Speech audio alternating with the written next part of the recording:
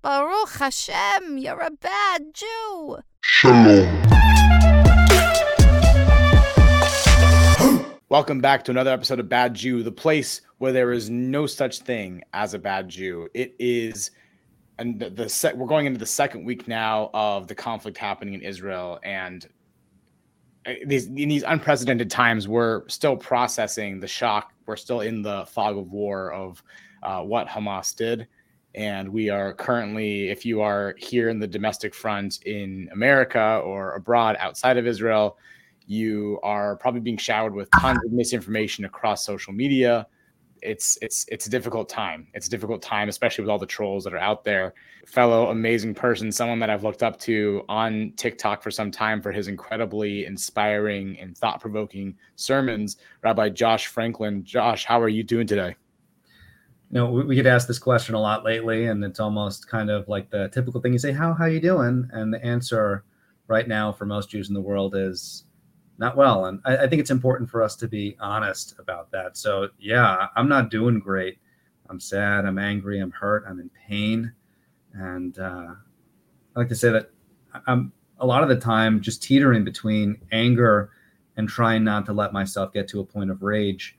But I'm not doing as well as I'd like to be doing. And quite often I'm feeling less than myself. I'm sorry to hear that. And it's very relatable. Unfortunately, it's very true. I'll tell you that last week, I definitely feel like with the shock of everything that happened, I lost my way temporarily. And last week on Friday on Shabbat, I was actually in San Francisco. I just made a bunch of content that blew up about my trip to San Francisco and how I didn't feel safe wearing my kippah. But when I finally went into a shul and did Shabbat services, I ended up breaking down crying because I really had this cathartic moment, especially when the prayer Misha Berach came on, because, you know, it's a prayer for healing. And I realized I was also saying the prayer for myself because I feel like this whole experience has sickened me in my core and I really lost my way. So I think that's a very relatable feeling. I think we're all, our current status is being compromised on a regular basis. And our constitution of what makes us the person that we are is being tested every single day. And that's part of the fight. It's our own front line over here. Now, there's a great line from Job, and Job is playing a little bit on Psalms. In Psalms, it says, you turn my mourning into dancing, talking to God. Like, I go from a place of mourning to dancing. And Job says, you turn my dancing into mourning. I'm really feeling that because Simchat Torah was supposed to be a day of dancing and joy. And for all Jewish communities around the world, Saturday, October 7th, was not a day of joy and dancing. It was a day of trying to figure out how you can get some semblance of Simchat Torah, some semblance of joy amidst an immense amount of mourning. And it was really that day where my dancing was turned into mourning. I'm so sorry to hear that, Josh. Well, we do have a show to put on, and we do have the 4-minute Bad Jew challenge, which is telling your life story in 4 minutes. We're going to time you, and we can't wait to really hear your story, and then we're going to get into the main meat of this episode. Are you ready? Let's do it. Excellent. Echad, shtaim, shalosh. Go for it. I am Rabbi Josh Franklin. I'm originally from Yonkers, New York, though the Jewish community that I grew up in was in Riverdale Temple. My father was the rabbi there for many years. And so I grew up as the son of a rabbi. My entire life, people would always ask me, are you going to be a rabbi just like your father? Are you going to be a rabbi just like your father? By the way, everyone always asks a rabbi, when did you know you wanted to be a rabbi? My story might be a little different because I always knew I didn't want to be a rabbi. I didn't want to be like my father because I didn't really have that Jewish community that was my own. It was my father's Jewish community. Went to Jewish summer camp. I traveled to Israel a number of times. I had a strong Jewish identity. Judaism has always been very important for me, but it wasn't my thing. It wasn't my calling.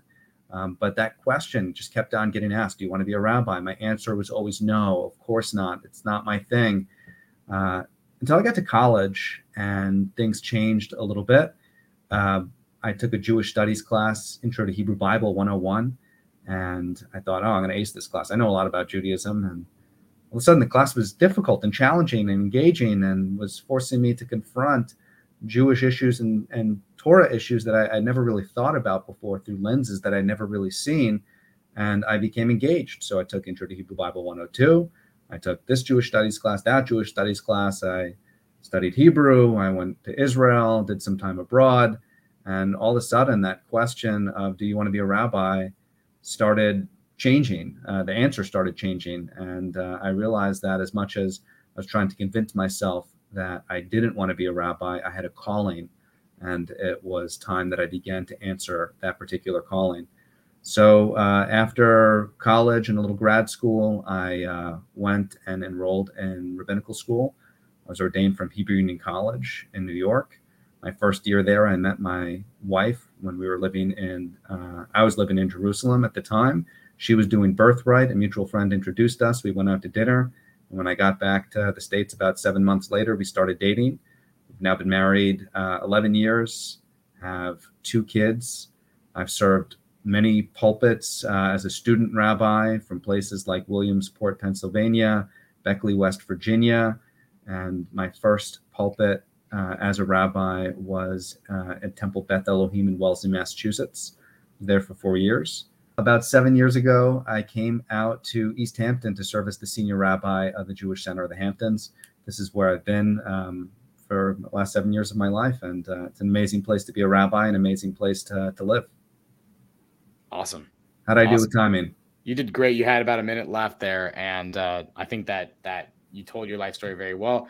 And I got to say, I can really very much relate to the kind of the moment where you really start to engage with your Judaism, when you either hear that one singular thing, or this one concept kind of pierces your mind that you can't shake.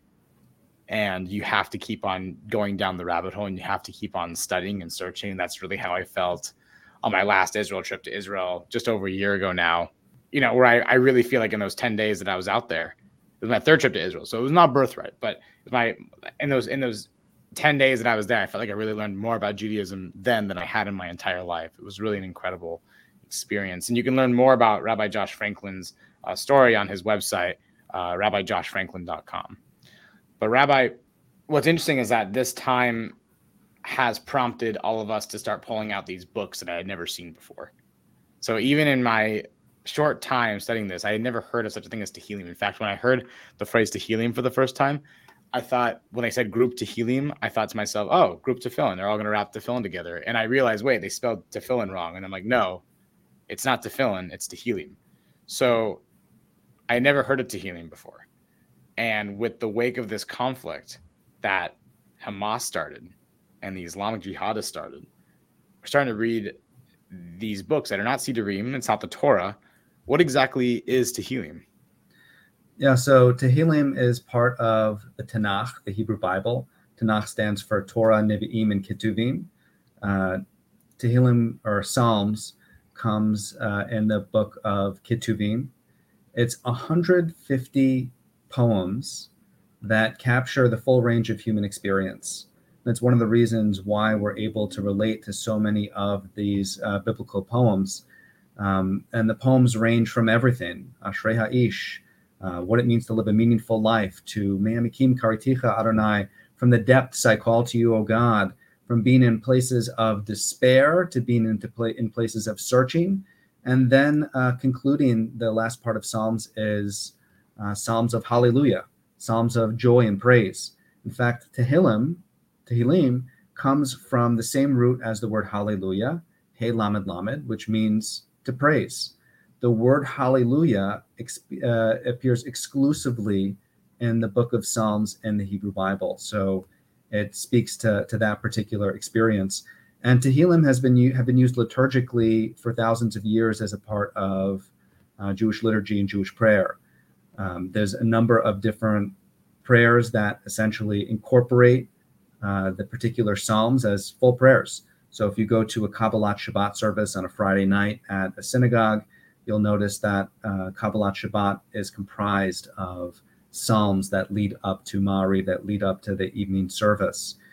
There's other usages as well. Psalms are read over a dead body.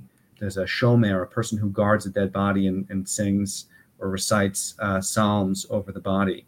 Yemenite Jews read Psalms all night long before a bar mitzvah. There's a lot of interesting concepts and interesting theological concepts that we find in the book of Psalms, some of which are very comforting, some of which are very challenging. But what Psalms does is helps us to relate to experiences that might be going on in our lives, because the psalmist or psalmists have all gone through various experiences and written about the emotions and written about the feelings about God and what they're confronting in their own lives. So, for example, Psalm 137, Al Naharot Bavel, by the waters of Babylon, it deals with the expulsion of the Jewish people from Jerusalem in the year 586 BCE, and what it felt like to be in exile, what it felt like to be in captivity. And there's this rage that happens. We have the famous line in Psalm 137, Im eshkachech Yerushalayim tishkach yamini, if I forget you, Jerusalem, let me forget my right hand. It speaks to this connection that even when we're in exile, even when we're in captivity, we still have in longing to return to Jerusalem, to return to Zion, to Israel. But it also speaks to a very particular rage that the Jewish people experienced at that time as well. Really difficult line at the end of the Psalms that generally is not recited all the time. Blessed be the one who seizes your babies and dashes them against the rock. It's talking about this experience of what happened to the Jewish people during the destruction of Jerusalem and the pouring out of emotion, anger, and rage, which I know many of us might be experiencing right now. Not necessarily, let's go do that, but this is how we're feeling. We're teetering on the edge in captivity. We're teetering on the edge in our point of emotional vulnerability. You might find some of the Psalms cathartic in reading them. My father is in the hospital, and I was just visiting him the other day. He's about to go into a major surgery. I started reading Psalms with him before he was going to go into surgery, Psalms for healing, but also recited one of the rather famous Psalms, Psalm 23, which has the line which a lot of people know, Gam ki elech begeit salmavet lo ira ra ki ata imadi. Even though I walk through the valley of the shadow of death, I will fear no evil, for you are with me. And it's a psalm that doesn't profess some complex theology about God. Like God is just and God does good things for good people and bad things for bad people, which are sometimes difficult to wrap our head around, especially when we're in trauma, trying to put reason to everything. It simply says in our periods of fear and anxiety and darkness, God is with us and God is present. And that's all that we really need. Fascinating. You're connecting a lot of dots here. I actually didn't realize how many of these lines or phrases we've actually heard before from Tehillim and not actually known the origin of where it came from. When was Tehillim written? Was it written all at once, or was it written over time? It's a great question. And the traditional answer is that Psalms were written by King David. In fact, many of the Psalms have ascriptions to King David, Mizmor LeDavid. Mizmor is some kind of a musical composition for David. There are Psalms for Moses, not clear if they're necessarily written by Moses. And then there's the Psalm that I mentioned, Psalm 137, which clearly takes place many years after David, hundreds of years after David, many, many hundreds of years after Moses. My best guess is that different sections of Psalms were written by different authors at different time periods, though traditionally we say Psalms are from David. However, an important note is that there are 150 Psalms, and that mathematical formula is very relevant because Psalms can be divided into 5 books. And the reference to 5 books should be very clear, like the 5 books of Moses, the 5 books of the Torah. This is almost like the Torah of human experience that comes out through poetry. It's almost like David's Torah that David is giving us. So even if it might not historically have been written by one person, the idea of attributing it to David, and it's almost like being David's Torah that David is giving us about how we understand our connection to God and connection to life amidst the full range of human experience, it is really powerful.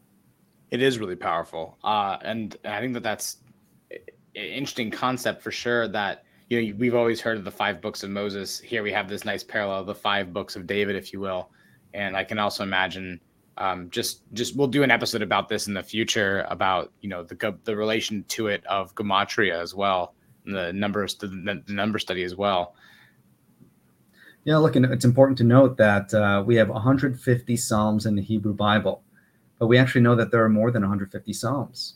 We know this because when they found the Dead Sea Scrolls, they actually found 151st Psalm, 152nd Psalm, 153rd, and I think they found 154, 155 of the Psalms, and even Psalms that are unattributed with numbers.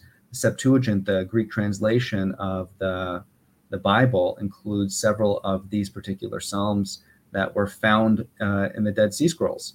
So Wow. Why 150? It's because it's a nice number that's divisible by 5 into 5 books, which is really important for the experience of relating it to Torah. Got it. Okay, interesting. Yeah, the Lost Psalms and the Dead Sea Scrolls is definitely a rabbit hole I could definitely go off of. But in the interest of time, I want to hyper focus on some of the Psalms that you've hand selected for our community and our listeners here.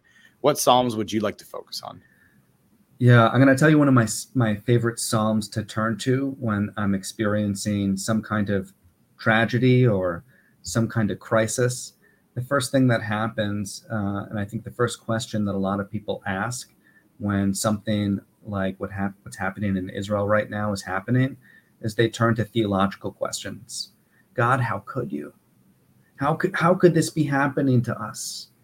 And God, where are you in all this? How can God exist in such a tragedy like this?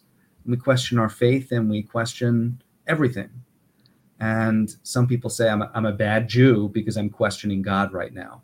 And I actually, going back to the bad Jew theme, but no, I actually think it's part of what it means to be Jewish. Oh, absolutely. To have doubts and to be searching for God amidst the darkness. And so I want to bring up a psalm that I read quite often when I'm in that period of darkness and searching, and to acknowledge the feelings of confusion and disorientation that I'm experiencing in whatever crisis I might be going through. So the psalm that I want to look at is Psalm 13. And it's a psalm that I recite often. The last line of this particular psalm has a great musical rendition by the artist Yonatan Razel. I do encourage you to take a look at it. But I'll read the psalm for you, and I'll give you a translation as well. Lemenatseach Mizmor LeDavid, a psalm for the leader, for David. Ad ana Adonai tishkacheni netzach. How long, God, will you ignore me forever? And that's going to be a refrain. Ad ana, how long? How long? Ad ana tastir et panecha mimeni. How long are you going to hide your face from me, God? Ad ana ashit etzot nafshi yagon belevavi yomam ad ana. How long will I have cares on my mind and grief in my heart all day long? How long? Ad ana. Ad ana yarom oivai alai. How long are my enemies going to be about me? Hebita eni Adonai Elohai. Ha'ira enai pen ishan hamavet. Look at me and answer me, O God, and restore the luster to my eyes, lest I sleep the sleep of death. Pen yomar oivai yachaltiv tsar'i yagilu ki emot. Lest my enemies say that I have overcome him. And here comes the radical shift. We've been in this place of searching, of darkness, of desperation, of crisis, of disorientation. And when we're in that pit, it is so hard to be able to see past the other side.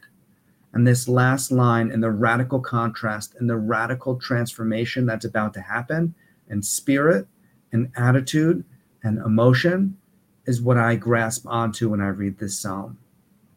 Va'ani b'chastecha b'tachti yagel libi yeshuatecha. In your chesed, in your loving kindness, I trust, O God, and my heart rejoices in you rescuing me. Ashir al Adonai ki gamal alai. I'm going to sing to God because you have dealt graciously with me. How did we just get there? How did we get to that place of having trust in God's kindness and God's love for us? Why is our heart, how did it go from a place of being in utter destitute to rejoicing in God rescuing us? And it's probably the most radical contrast of emotion, the biggest roller coaster drop or swing up of emotion that we have in the entire book of Psalms. But I hold on to that radical transformation when I'm feeling in that dark place as a reminder that we will be able to get there, that God is going to get us out of this, and that one day and soon we're going to be singing God's praises and God's blessing for what God has given us. And I will say as well that, yeah, from a rational standpoint, look, reading that, it's definitely a head scratcher in the sense that, like you said, it takes a dramatic left turn out of nowhere, going from complete disappointment in God's inability to intervene to, but I'll still sing to you because I love you. And I was, as you were saying that, I was starting to search it myself, and I was like, of course, God is a lot of people will refer to Hashem as Abba sometimes, like a father or as a mother. And being that it's a very parental role to be Hashem, that's very much what it's like to have your own parents. You get a great feeling of that, where your parents might disappoint you or get under your skin or temporarily betray your trust, but you still love them very dramatically almost. Yeah, absolutely. I mean, it's that last line is the line that you say not in your joy, but you actually should be saying it in your grief, which is completely antithetical to the emotion that you're feeling. And Right. The best example I can give of that in a modern context is the famous Leonard Cohen song, Hallelujah. And people often think it's a cheery and bright song, but remember that great line in the song, even though it all went wrong, I stand before the Lord of Song with nothing on my tongue but hallelujah.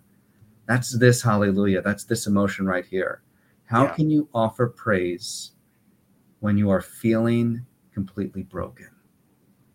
I mean, that's the cold and broken hallelujah that Leonard Cohen is talking about. And it's the very thing that I think the psalmist is offering us here as well. It's so easy to point up to the sky and say, hallelujah, when all goes right. It reminds me, when baseball players hit a home run and they always go looking up. Right. I'm like, that's easy. Thank God when you hit a home run, great. I want to see them do that when they strike out. Can you say hallelujah when you strike out? Can you praise God when you are in the dumps? And that is what the psalmist is challenging us to do right here, to hold on to that feeling of trusting in God's love and God's kindness for us, and that God's going to rescue us, and getting to that place of singing God's praises and recognizing that God has given us a tremendous amount. Not an easy thing to do, but immense wisdom from Psalms. Wow. It's incredible. It's beautiful poetry too. Even just in the English translation, it really comes across, and it really strikes a very unique condition of the human spirit. Yeah. Part of the line and the emphasis, Ana Adonai tishkacheni netzach, how long will you forget me forever? And that last line, netzach, not how long will you forget me, but how long will you forget me forever, is often the exact feeling of despair. That last word, netzach, touches my heart. Like, it makes it sink. Like, we are in such a period of desperation right now. It feels like it's going to be forever, the netzach, forever. But at the very end, you realize, no, it's not forever. You will get to that place where once again, you are able to experience joy, experience love, and experience faith. Amazing. What is another psalm that you personally feel is really relevant to the situation right now? Yeah, maybe I won't read the whole thing, but I do want to look at Psalm 27 for a second. Sure. Psalm 27, LeDavid, again, another psalm for David. Adonai ori v'yishi mimi ira. Great line. God is my light and my rescue. Who shall I fear? Ma'oz chayai mimi efchad. God is God is my strength and from my life. Who can I possibly fear? Which is such a beautiful way to express faith. And you might think, again, everything's good with this psalmist, but the next line is going to tell you and going to relate to, I think, an experience of what many people are feeling in Israel right now. And I'll say also what people are feeling in the United States as well, as they're surrounded by hostility towards Jews and hostility towards Israel. Bikrov alai mere'im le'echol et bisari. When the evil people are drawing near to me to eat my flesh. Sar'i oivaili hema kashlu v'naflu.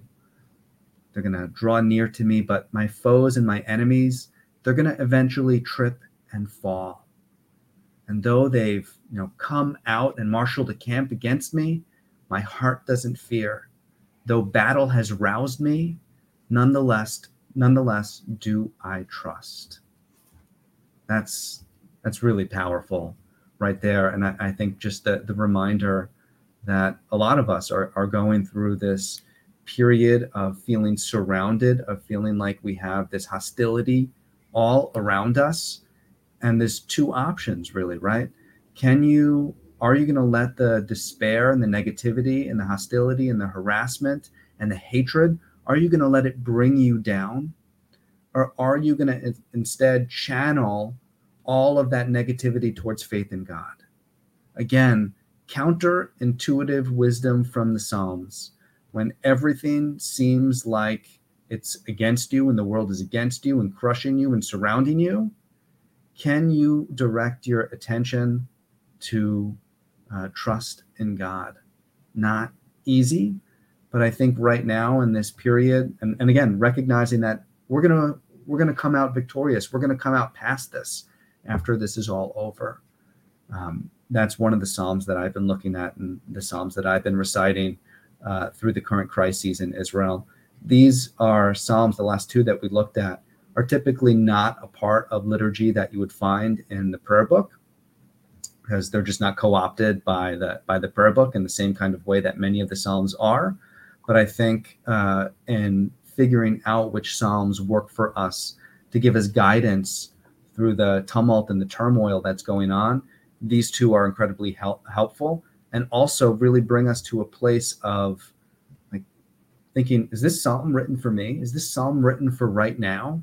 And that shows that they are really timeless, and that the human emotions and the life cycle of experiences that we go through are timeless.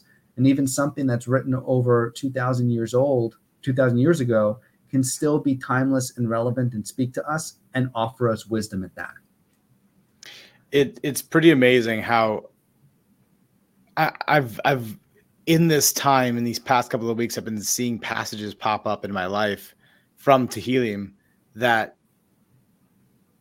were written again, like you just said, were written thousands of years ago and feel like they were written yesterday. Yeah. And that's like one of the most bizarre, most uncanny experiences you can ever have as a Jew, is looking into a text that was written thousands of years ago and seeing that it's still relevant. Going all the way back to episode 1 of this podcast, we had a rabbi named Rabbi Benzion Klatsko who came on, and he was insistent on doing this very unique concept of, is Torah relevant?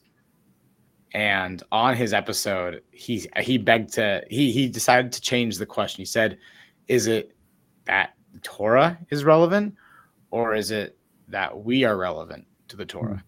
And it changed the perspective dramatically. And right now we are very relevant to the Torah.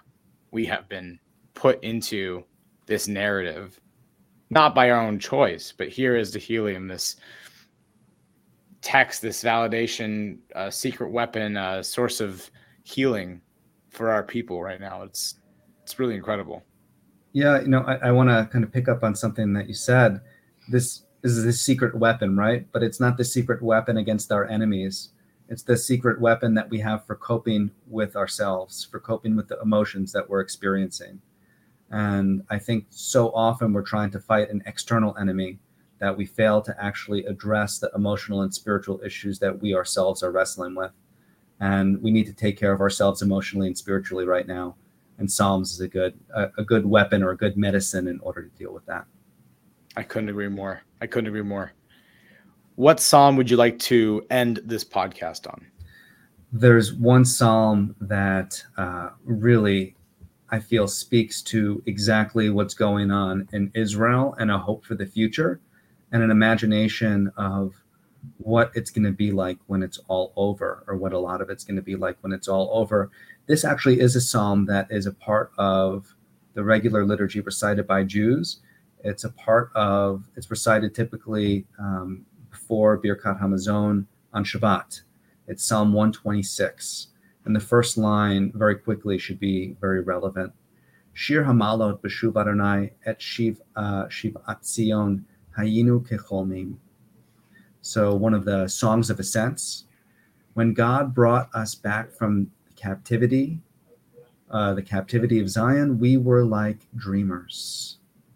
And so automatically my mind goes to the 199 hostages that are in Gaza right now, and praying for them and feeling their pain and imagining what it's like to be there.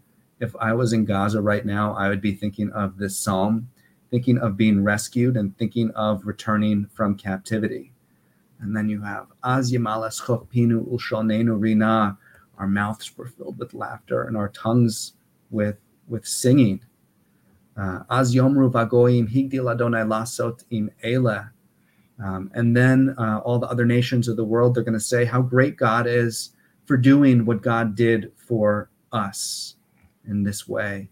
Higdil Adonai Lasot Imanu Hayinu Smechim. Let's magnify and bless God for all that God has done for us, and we are and will be extraordinarily sameach, happy.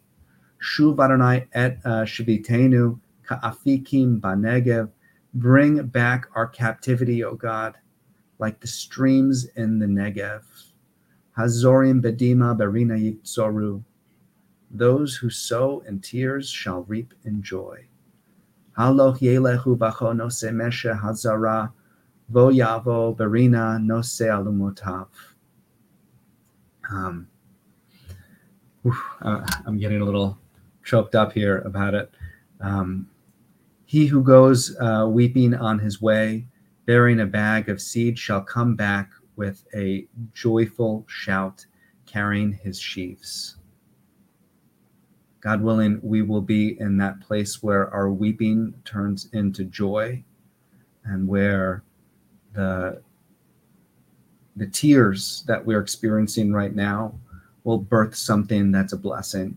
And I don't know what that looks like right now, but when I read this psalm, and those who sow in tears shall reap in joy, and we're talking particularly about the tears for the captives that we have and the people who are in pain and who are in suffering, I've got to believe that there will be an other side to this, and the side will be the joy that comes when all this is over, when, God willing, the captives are released and things can turn to peace once again. I'm right there with you in the emotions, and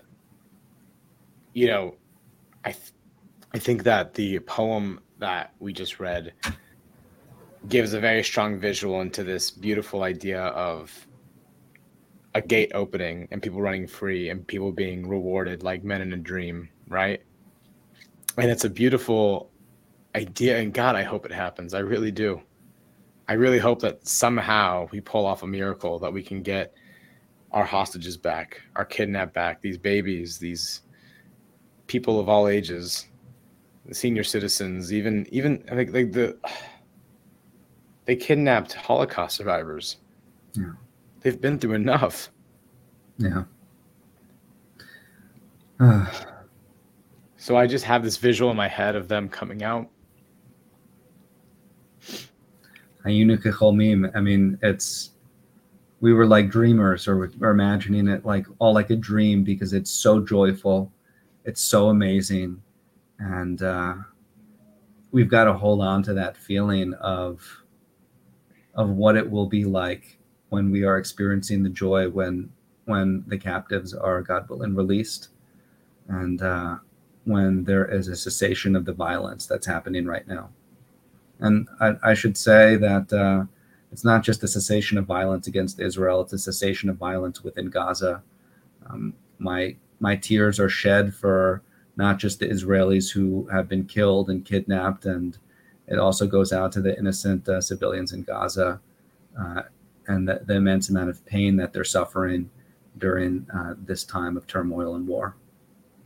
And I also want to take the opportunity to, acknowledge the civilians across the world who are impacted by this. Jews and Muslims across the world, in America, in China, in Europe, they are targets. Racism has gone up, and I think something that Joe Biden said, whether or not you agree with him politically, that I think is really true, is that all of hate is connected. That when you are hateful towards one minority, you are hateful towards all marginalized groups. That's all connected. Yeah. And we just saw it this week where, not only have there been efforts to vandalize and, kill, Jews and to vandalize their homes and their sacred places, but, we just saw a Muslim boy who was from Palestinian descent. I think he wasn't even 10 years old, stabbed 26 times. Yeah. I reminded my community during a rally that we had the other week in solidarity with Israel that despite all this and despite feeling such a confluence of strong negative emotions from pain, sadness, and grief, one of the emotions that I don't feel and I don't think it's appropriate to feel is hatred. And some people are like, how could you not hate them? And the reason I choose not to hate is because I realize that hatred poisons us and it poisons our hearts. It's not a productive emotion to have. And so you can, despise the actions that have taken place and you can be upset and angry and pissed. But when you hate other people, it creates that cycle of never-ending violence and never-ending hatred, and it's going to poison you. And I'd like to think that we can rise up above that and be better than that. And everyone who's listening to this episode, they should check out the last episode that we did as well with Rabbi Simon Jacobson, because we talk about the importance of not being like our enemies and thanking God for not making us and designing us like our enemies, and to rise above and to be better than. And especially right now, it's so important. We, even in these trying times, it's still our duty to be a light unto nations. So let's be a light unto nations. Let's make this world the place we want to see it be. Let's practice Tikkun Olam together. I think that if there's any way I can end the podcast, it'd probably be that way. So I'll leave it at that. I'm going to say thank you so much for having me. It's been a real honor and a real pleasure. It's been great to have you here on the show. And, I very rarely get emotional like this on the show, and you got it out of me. So great job. You did it, Rabbi. I'll say the Psalms did it. Yeah. Well, we'll see you all next time. Thanks for listening. Shalom.